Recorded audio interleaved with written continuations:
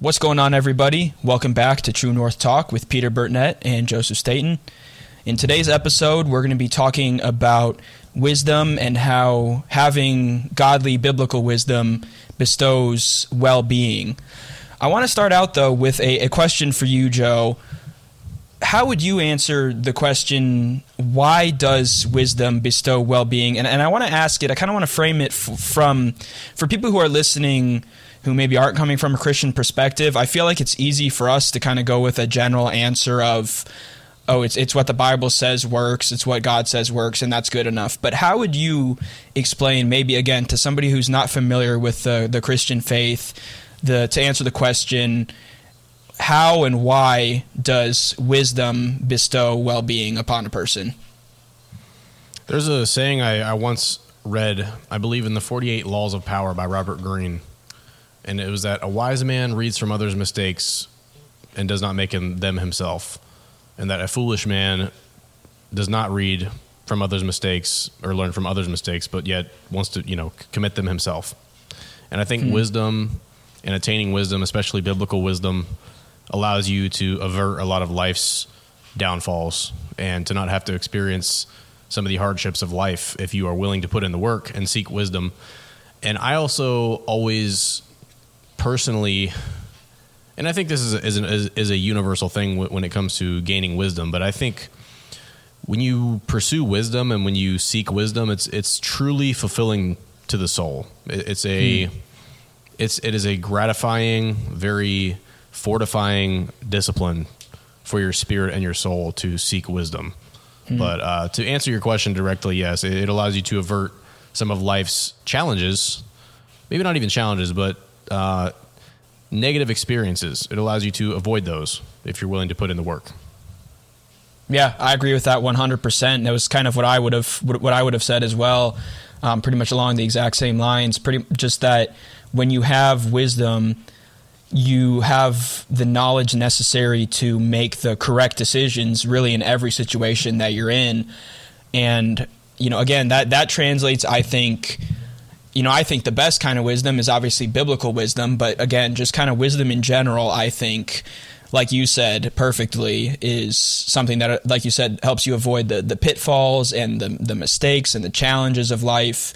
But yeah, that's definitely a great way to sum it up. And obviously, though, the very best way to answer that question is to go straight to the source, straight to the book of wisdom from the man who was known from his wisdom. We'll be reading today from Proverbs chapter 3, written by Solomon, who, just to provide some quick background, was the son of King David. Solomon was far from a perfect man, just like his father. He fell into kind of some of the similar pitfalls that David did.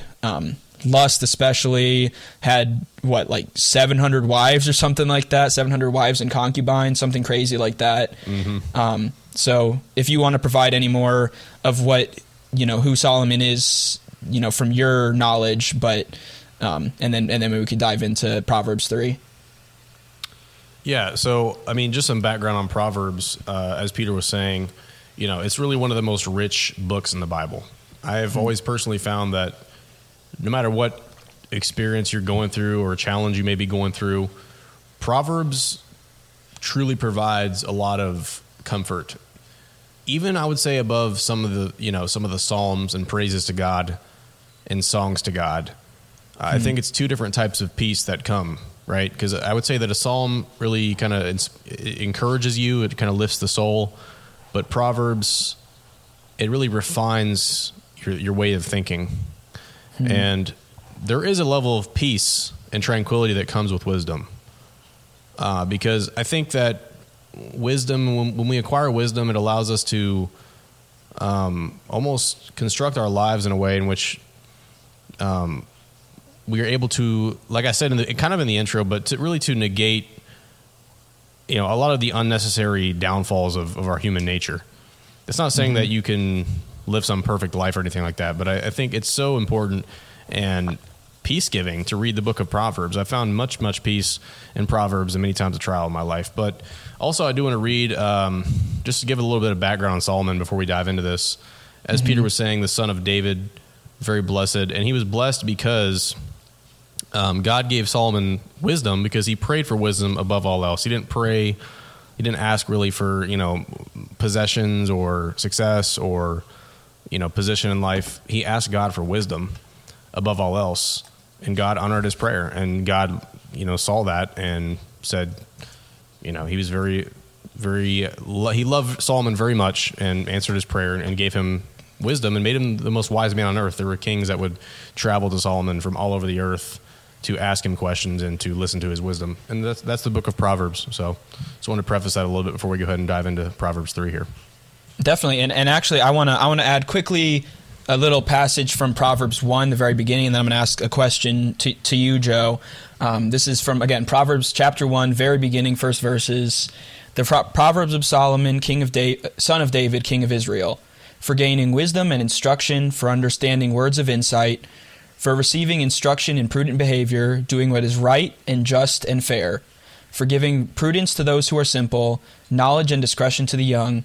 Let the wise listen and add to their learning, and let the discerning get guidance. For understanding proverbs and parables, the sayings and the riddles of the wise.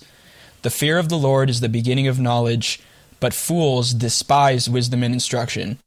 So actually, I'm gonna give you two quick questions here, Joe. First thing, obviously, reactions to that passage right there, and then the second question is, if you had to pick out a book of the Bible that, and this might be kind of a rhetorical question, maybe not, if you had to pick a book of the Bible that you would say is most similar to our favorite book, Think and Grow Rich, being that motivation, like self-help book, would you say that Proverbs would be kind of that parallel from a biblical perspective and a godly perspective?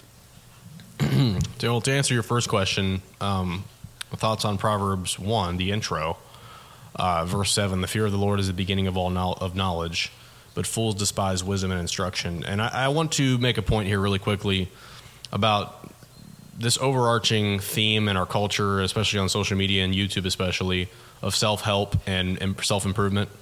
There's a very large section of especially young men that are obsessed with self-improvement, and even I myself in the past have kind of fallen into this ideology of becoming the best version of yourself, and believing that you can do that without fully relying on God. Relying on your discipline, relying on your strength, relying on your habits. But if you have that mindset, you are leaving out the most important part, which is the fear of the Lord, because at some point or another you will fall on your face without placing the emphasis fully on God. And you have to fear the Lord to be able to soak in the wisdom and fully appreciate it. An example of this that I've experienced is at my job.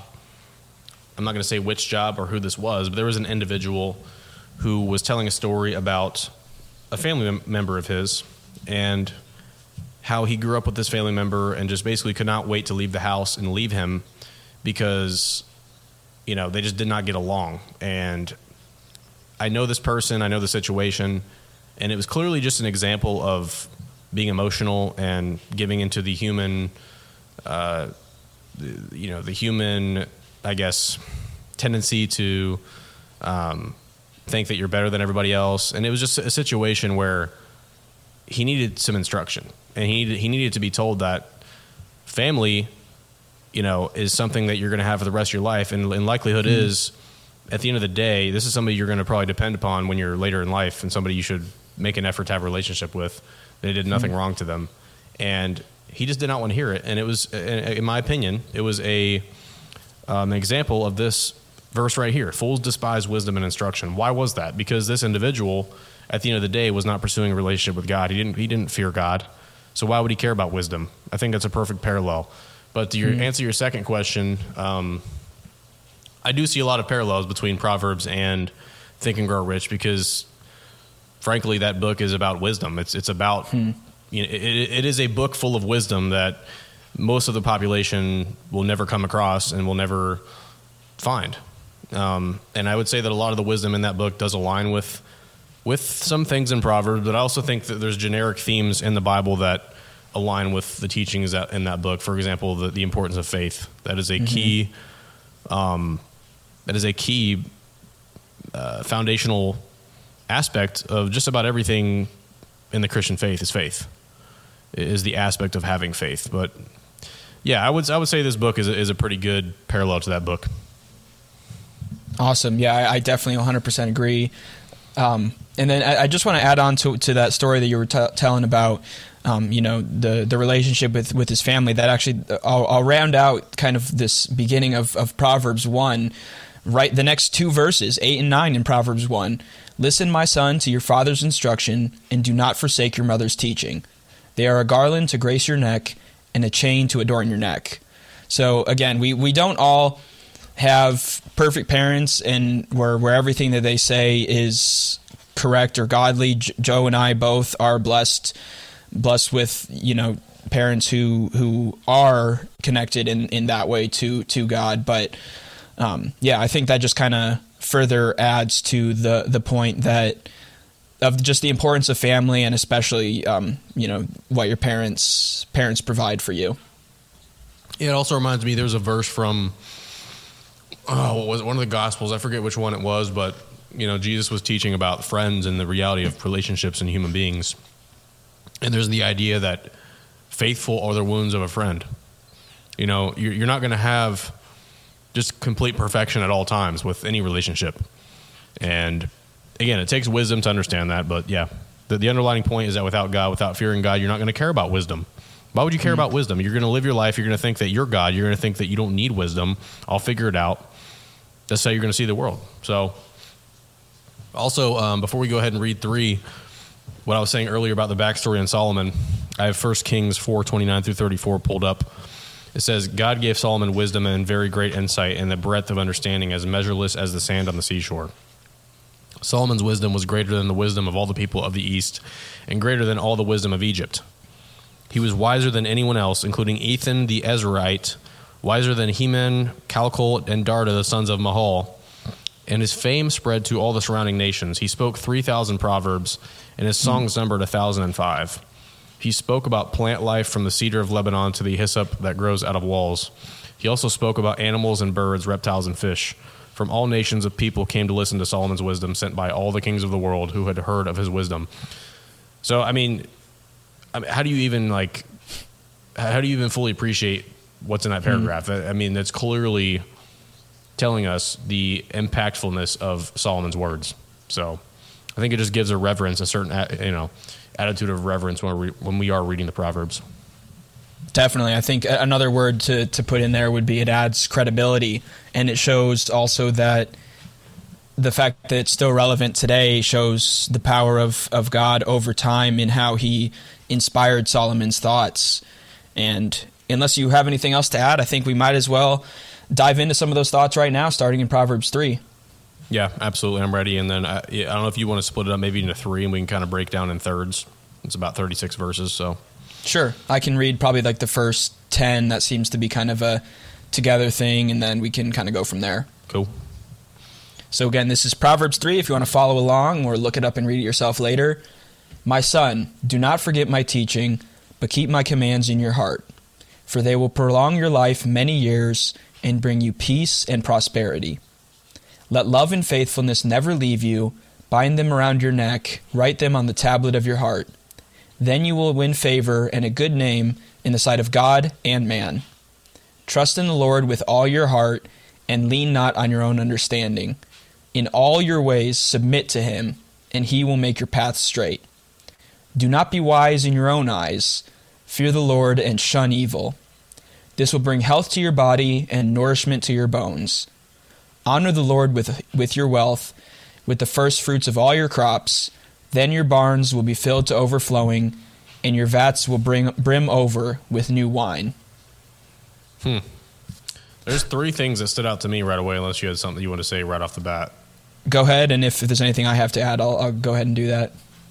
So first of all, something I noticed is that I feel like we've had this conversation before of this idea that if there's like the absolute extreme side of prosperity gospel, and then there's the other extreme, which is like you shouldn't expect to get anything in this life if you're a Christian. Mm-hmm. It's going to be all suffering, all pain.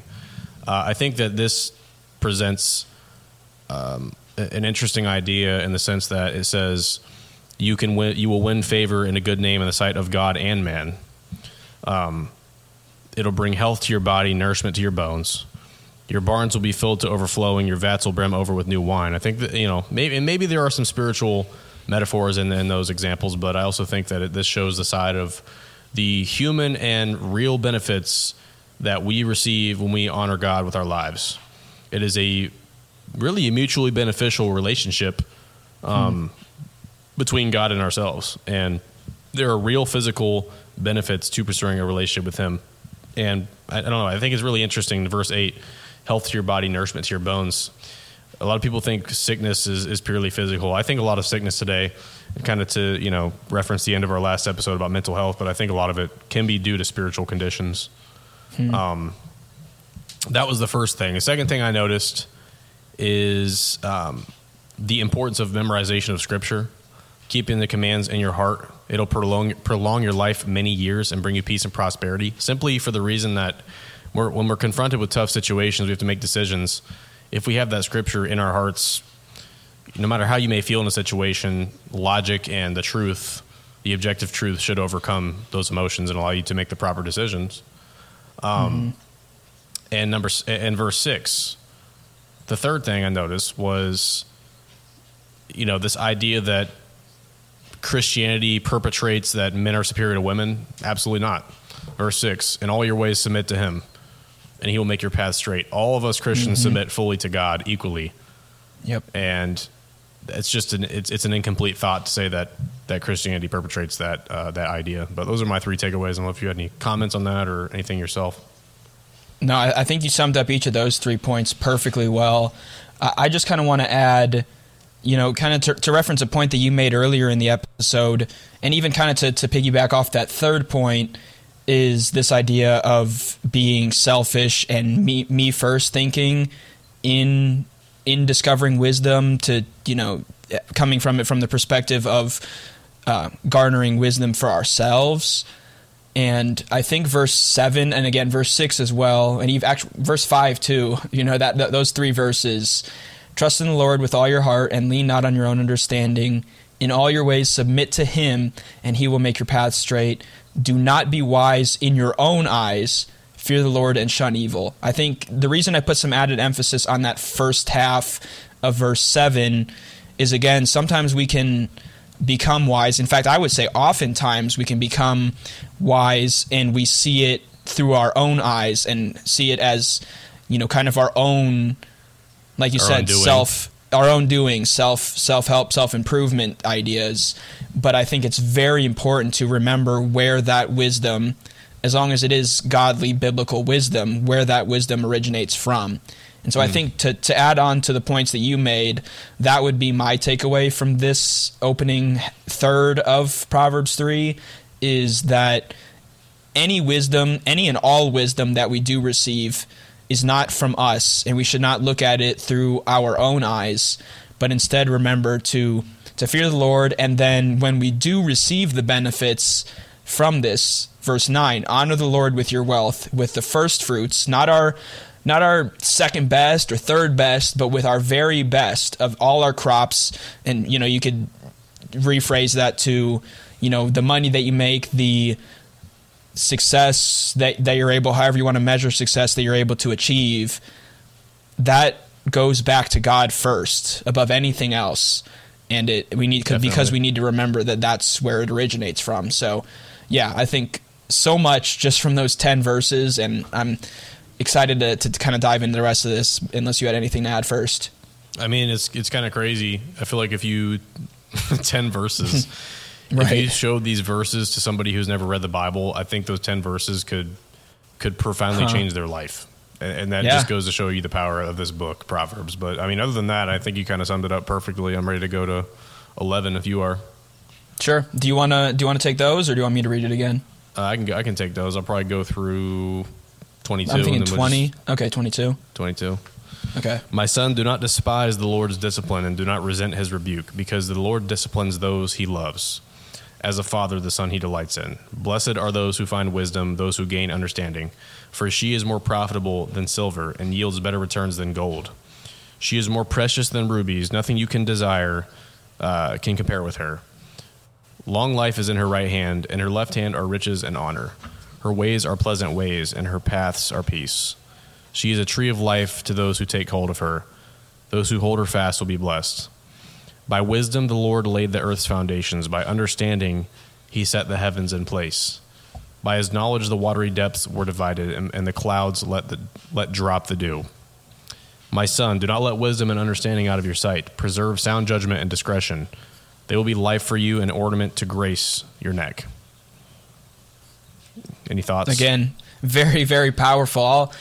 I think I have two immediately, and I'll see if a third kind of comes to my mind to kind of parallel what you did earlier. I got a question for you. Go ahead. Is it just me, or does that seem like it seemed kind of poetic? Some of the wording there, it was like poetic. Definitely, and I think it would have been genetic the way that similar to how. Poetic. Well, the way that it was poetic because because obviously his father David, so many of those psalms are extraordinarily poetic, and so I think that's kind of and it shows that because both David was a man after God's own heart, and Solomon, again, neither one was perfect, but in many ways Solomon lived the same way.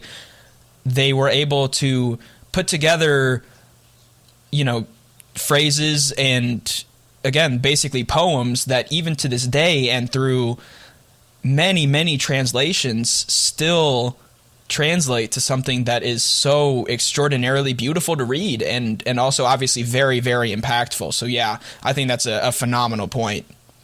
Yeah, I mean, just something I was noticing is like, I don't know, there's a lot of metaphors in there. It's just poetic the way it's worded. But, definitely. Yeah, I think an important point from this one is discipline. I don't think that's what I was going to say.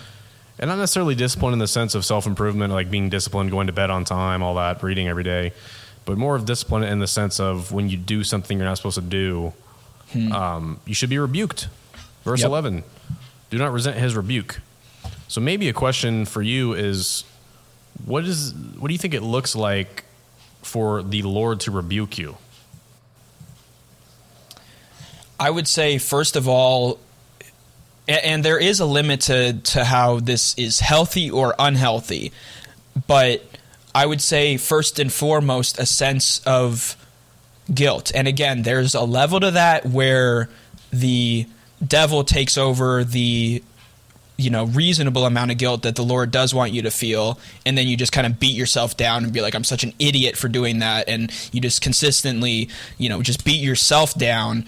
But I think, the first one would be guilt. Guilt's not a good feeling to have. When you mess up and it hurts, to think about that and to realize that not only did you fail, yourself in that sin, but you also ultimately failed God. And so I think that's the first way. Obviously, sometimes certain sins you're going to see the consequences of those sins in your life. If you lie to somebody, you're going to see that they don't trust you anymore. If you hurt or cheat on somebody, then they're not going to trust you.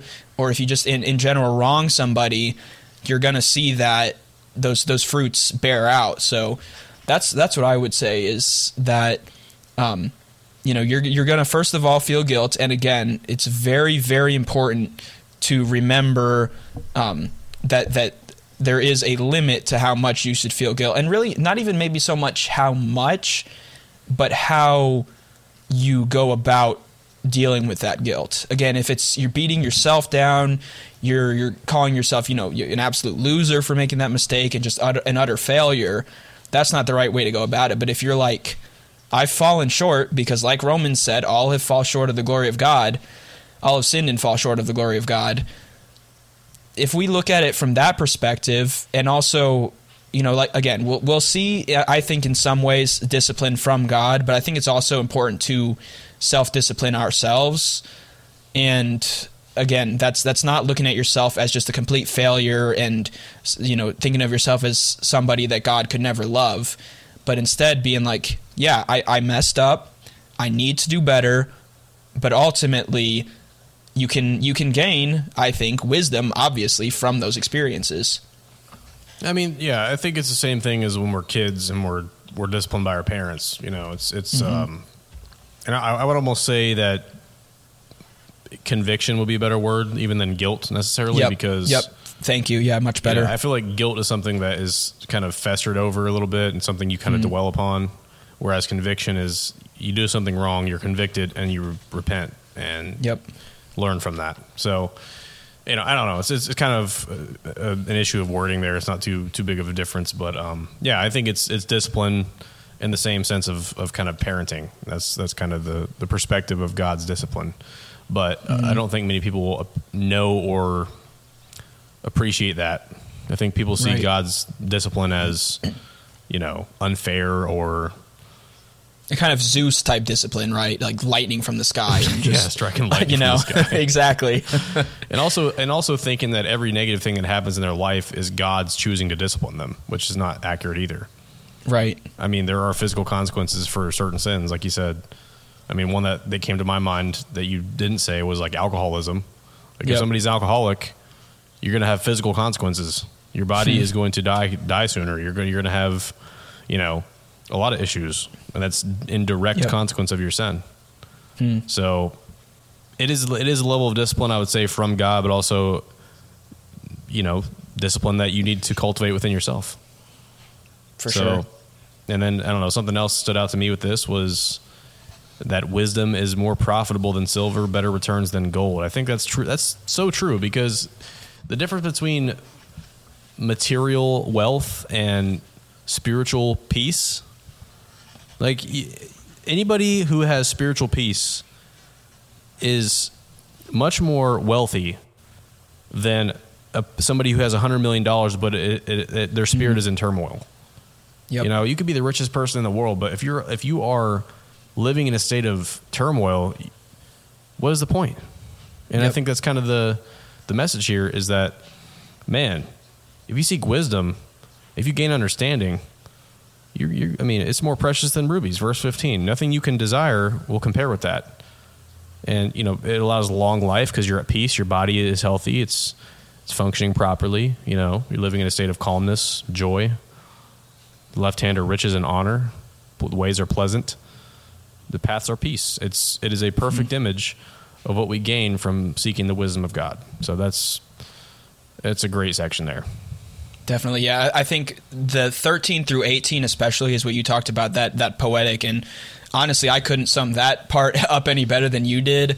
The only thing I was going to add, again, is that nothing you desire can compare with her, but you already touched on that. So, yeah, I would encourage anybody listening to this episode to go reread, again, this whole chapter and really, the whole book of Proverbs, but 13 through 18 in chapter 3. And then my kind of final takeaway is kind of going off of what you were talking about earlier with the credibility that Solomon has for the wisdom when you read that passage from Kings. But verses 19 through 20 here kind of offer, if you didn't already need that reminder of God's credibility and what wisdom means coming from God. By wisdom, the Lord laid the earth's foundations. By understanding, he set the heavens in place. By his knowledge, the watery depths were divided, and the clouds let drop the dew.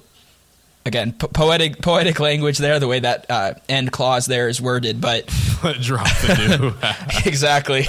So, Mountain Dew fans out there, this is Yo. Mountain Dew is something straight from God, I guess. Clouds let drop the dew. That's hilarious. Yeah, No, I don't know. I don't have anything else to say. If you want to, I don't know if you have anything else to add there, but if not, we can keep going.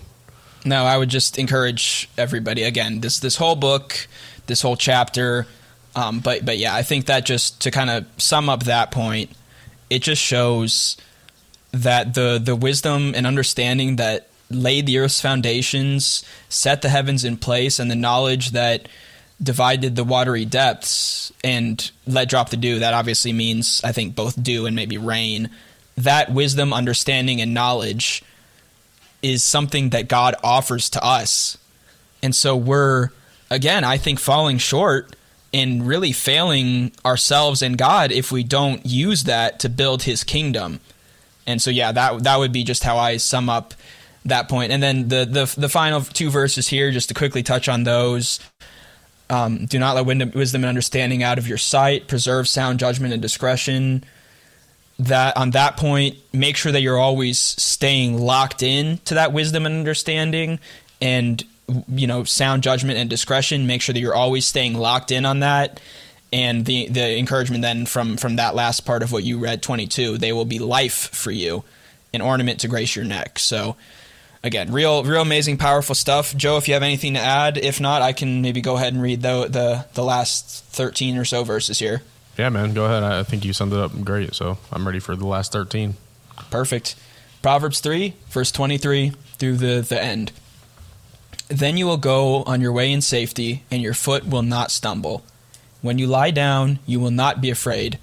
When you lie down, your sleep will be sweet. Have no fear of sudden disaster or of the ruin that overtakes the wicked.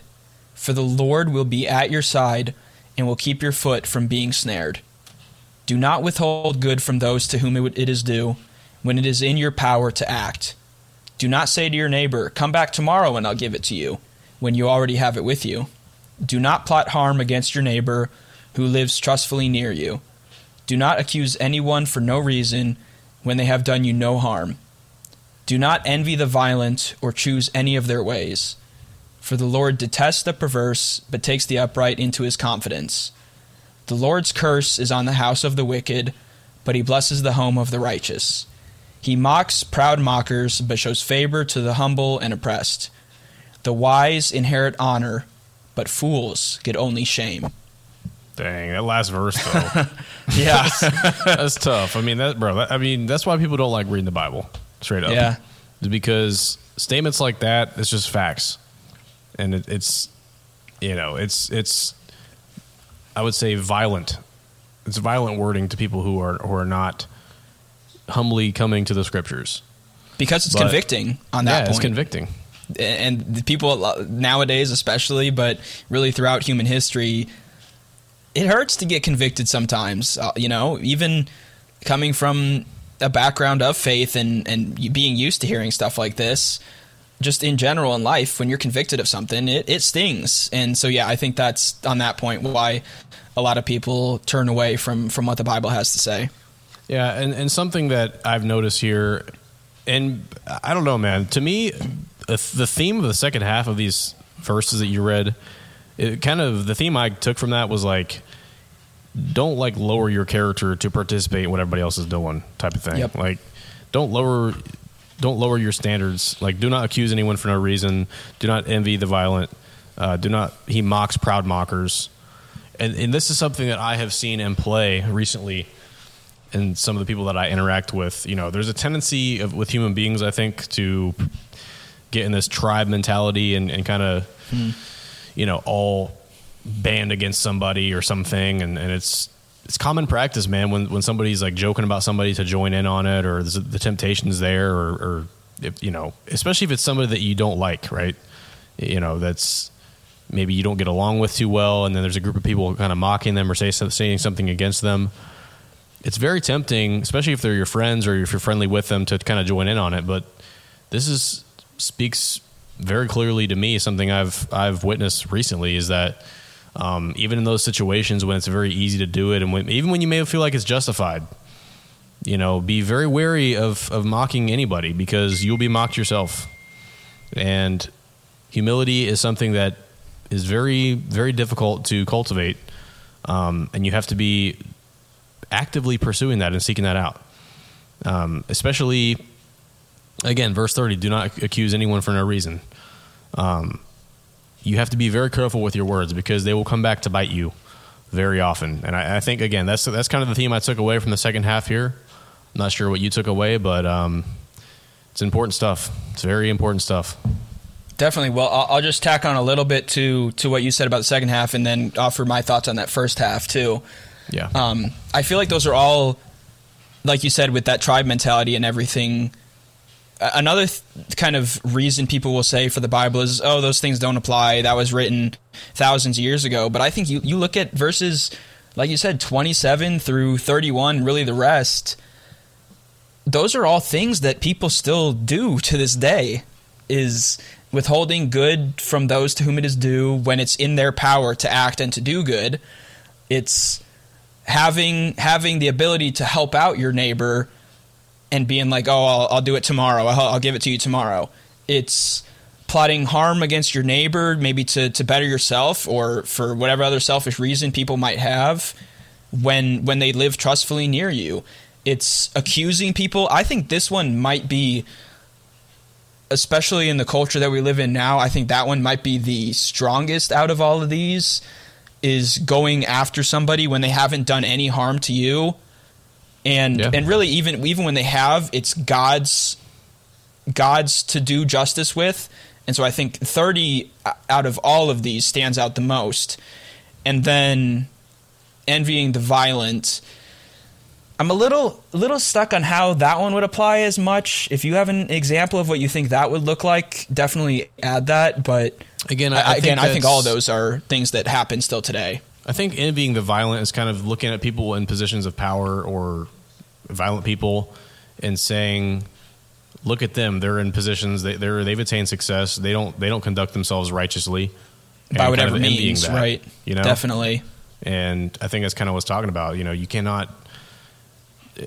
There's another proverb. I forget which one it was, but it says, "Whatever is gained on a foundation of dishonesty or deception will come to ruin."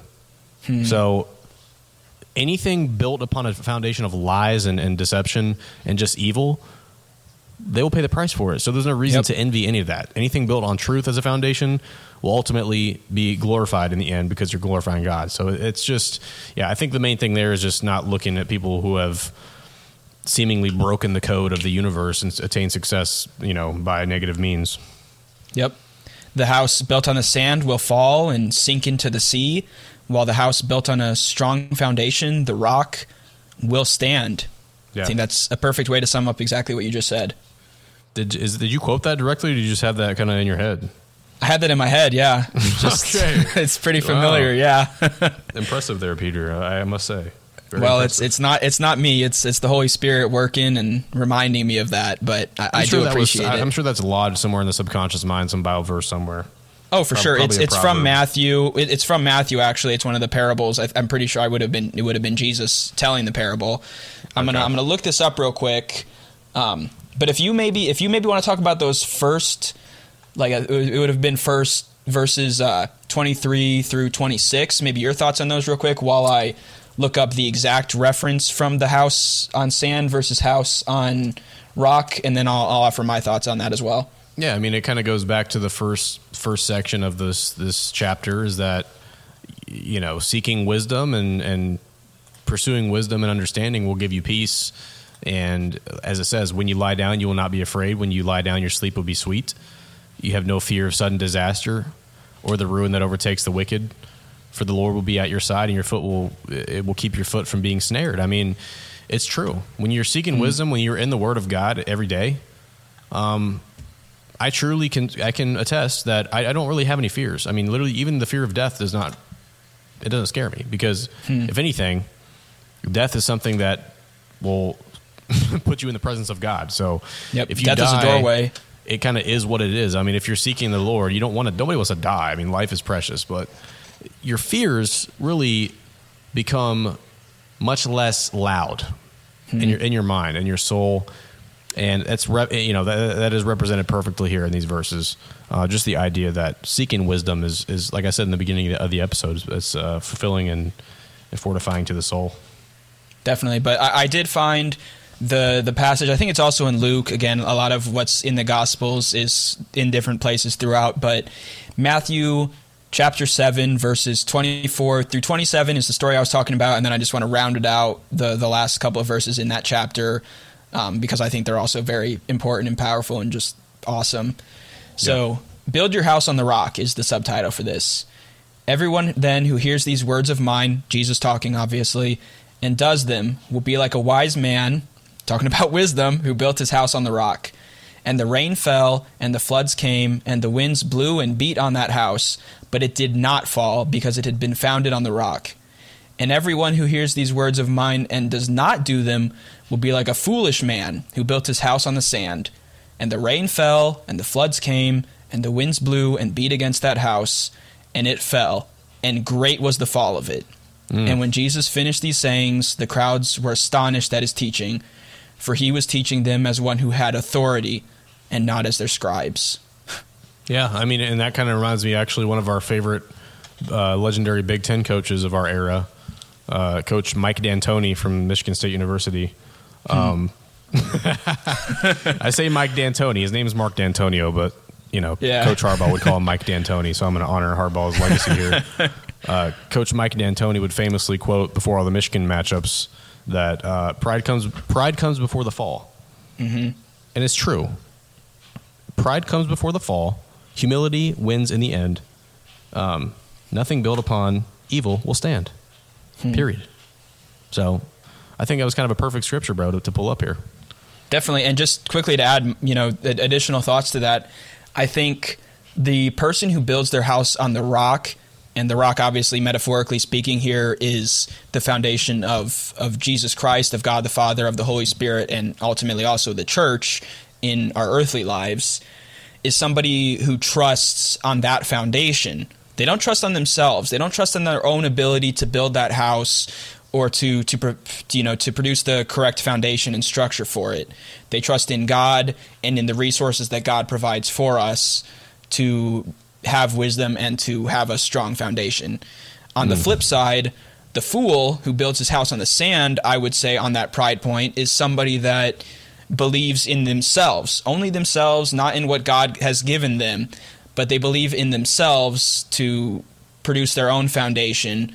And then when the storms come, they don't have something rock solid to lean on. And I think that's, again, kind of a final point you can gain from this is when the storms come, and storms come in life, we both know that.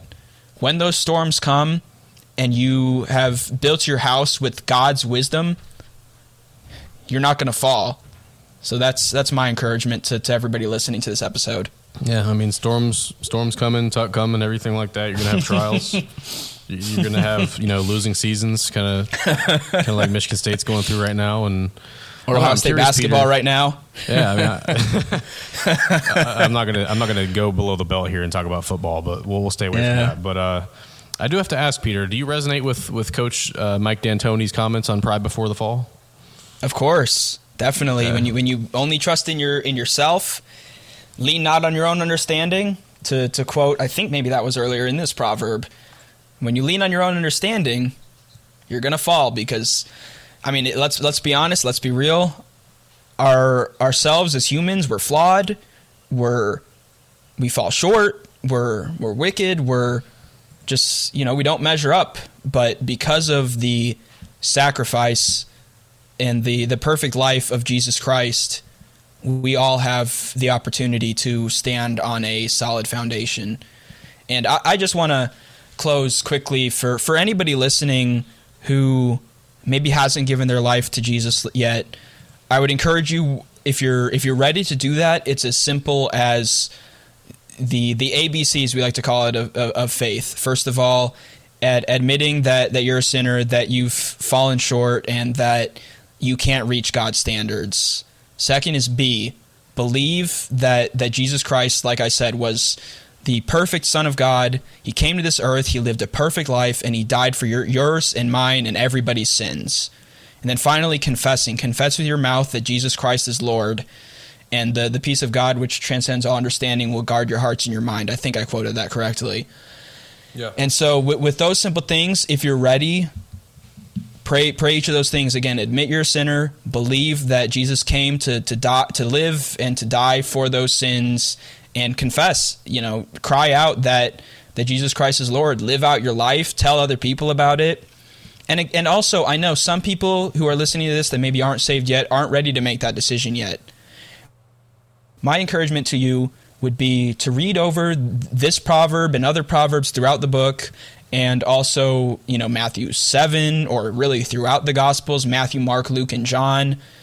And ultimately, I believe that God will pull on those heartstrings and will lead you to following him. But I felt inspired by the conversation we've had today, and I think presenting the gospel is something that we should do as often as we can. Yeah, and to put it simply, to anybody out there maybe of a different religion or like Peter was saying, doesn't believe in God currently or is not saved currently, To put it very simply, what saves us is our faith. And I say that because I've had conversations with people who are of other religions, or like I said, don't believe in God, and there is a confusion sometimes of how do you go to heaven? And very simple, you put your faith in Christ. It's not your good works. It's not it's not what you do. It's not the amount of times you pray. It's not the amount of times you go to church. It's your faith in Christ.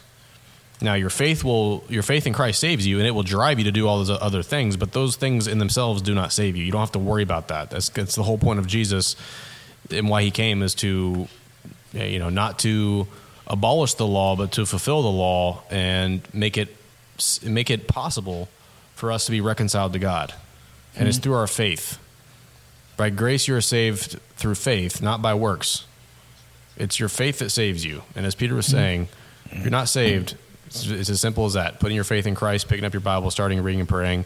And I would encourage you to get involved in your local church. It's not necessary to go to heaven, but I mean, it's going to be a lot harder if you don't do that. So, want to echo everything you said there. And I don't know, it's kind of like a power podcast, bro. This is like a powerful, power-packed episode. I feel like everything we really said here is very impactful and hopefully transformative to our listeners today. Definitely. And you brought up a point that I absolutely love about faith and everything. And you kind of quoted it here, but I want to maybe add this, and then if either you or I want to end this episode in a prayer, I think that would be the perfect way to end it. So this is from Ephesians chapter 2. It's a book in the New Testament, shortly after the Gospels. And you were dead in the trespasses and sins in which you once walked, following the course of this world, following the prince of the power of the air, that would be Satan, the devil, the spirit that is now in work in the sons of disobedience, among whom we all once lived in the passions of our flesh, carrying out the desires of the body and the mind, and were by nature children of wrath, like the rest of mankind. But God, being rich in mercy, because of the great love with which he loved us, even when we were dead in our trespasses or our sins, made us alive together with Christ. By grace you have been saved, and raised up with him, and seated us with him in the heavenly places of Christ Jesus, so that in the coming ages he might show the immeasurable riches of his grace in kindness towards us in Christ Jesus. For by grace you have been saved through faith, and this is not your own doing, it is the gift of God, not a result of works, so that no one may boast. For we are his workmanship, created in Christ Jesus for good works, which God prepared beforehand that we should walk in them. Boom. Amen. Yeah, Amen. I can wrap us up in prayer, bro, if you're good. Definitely. Let's do it. Yeah.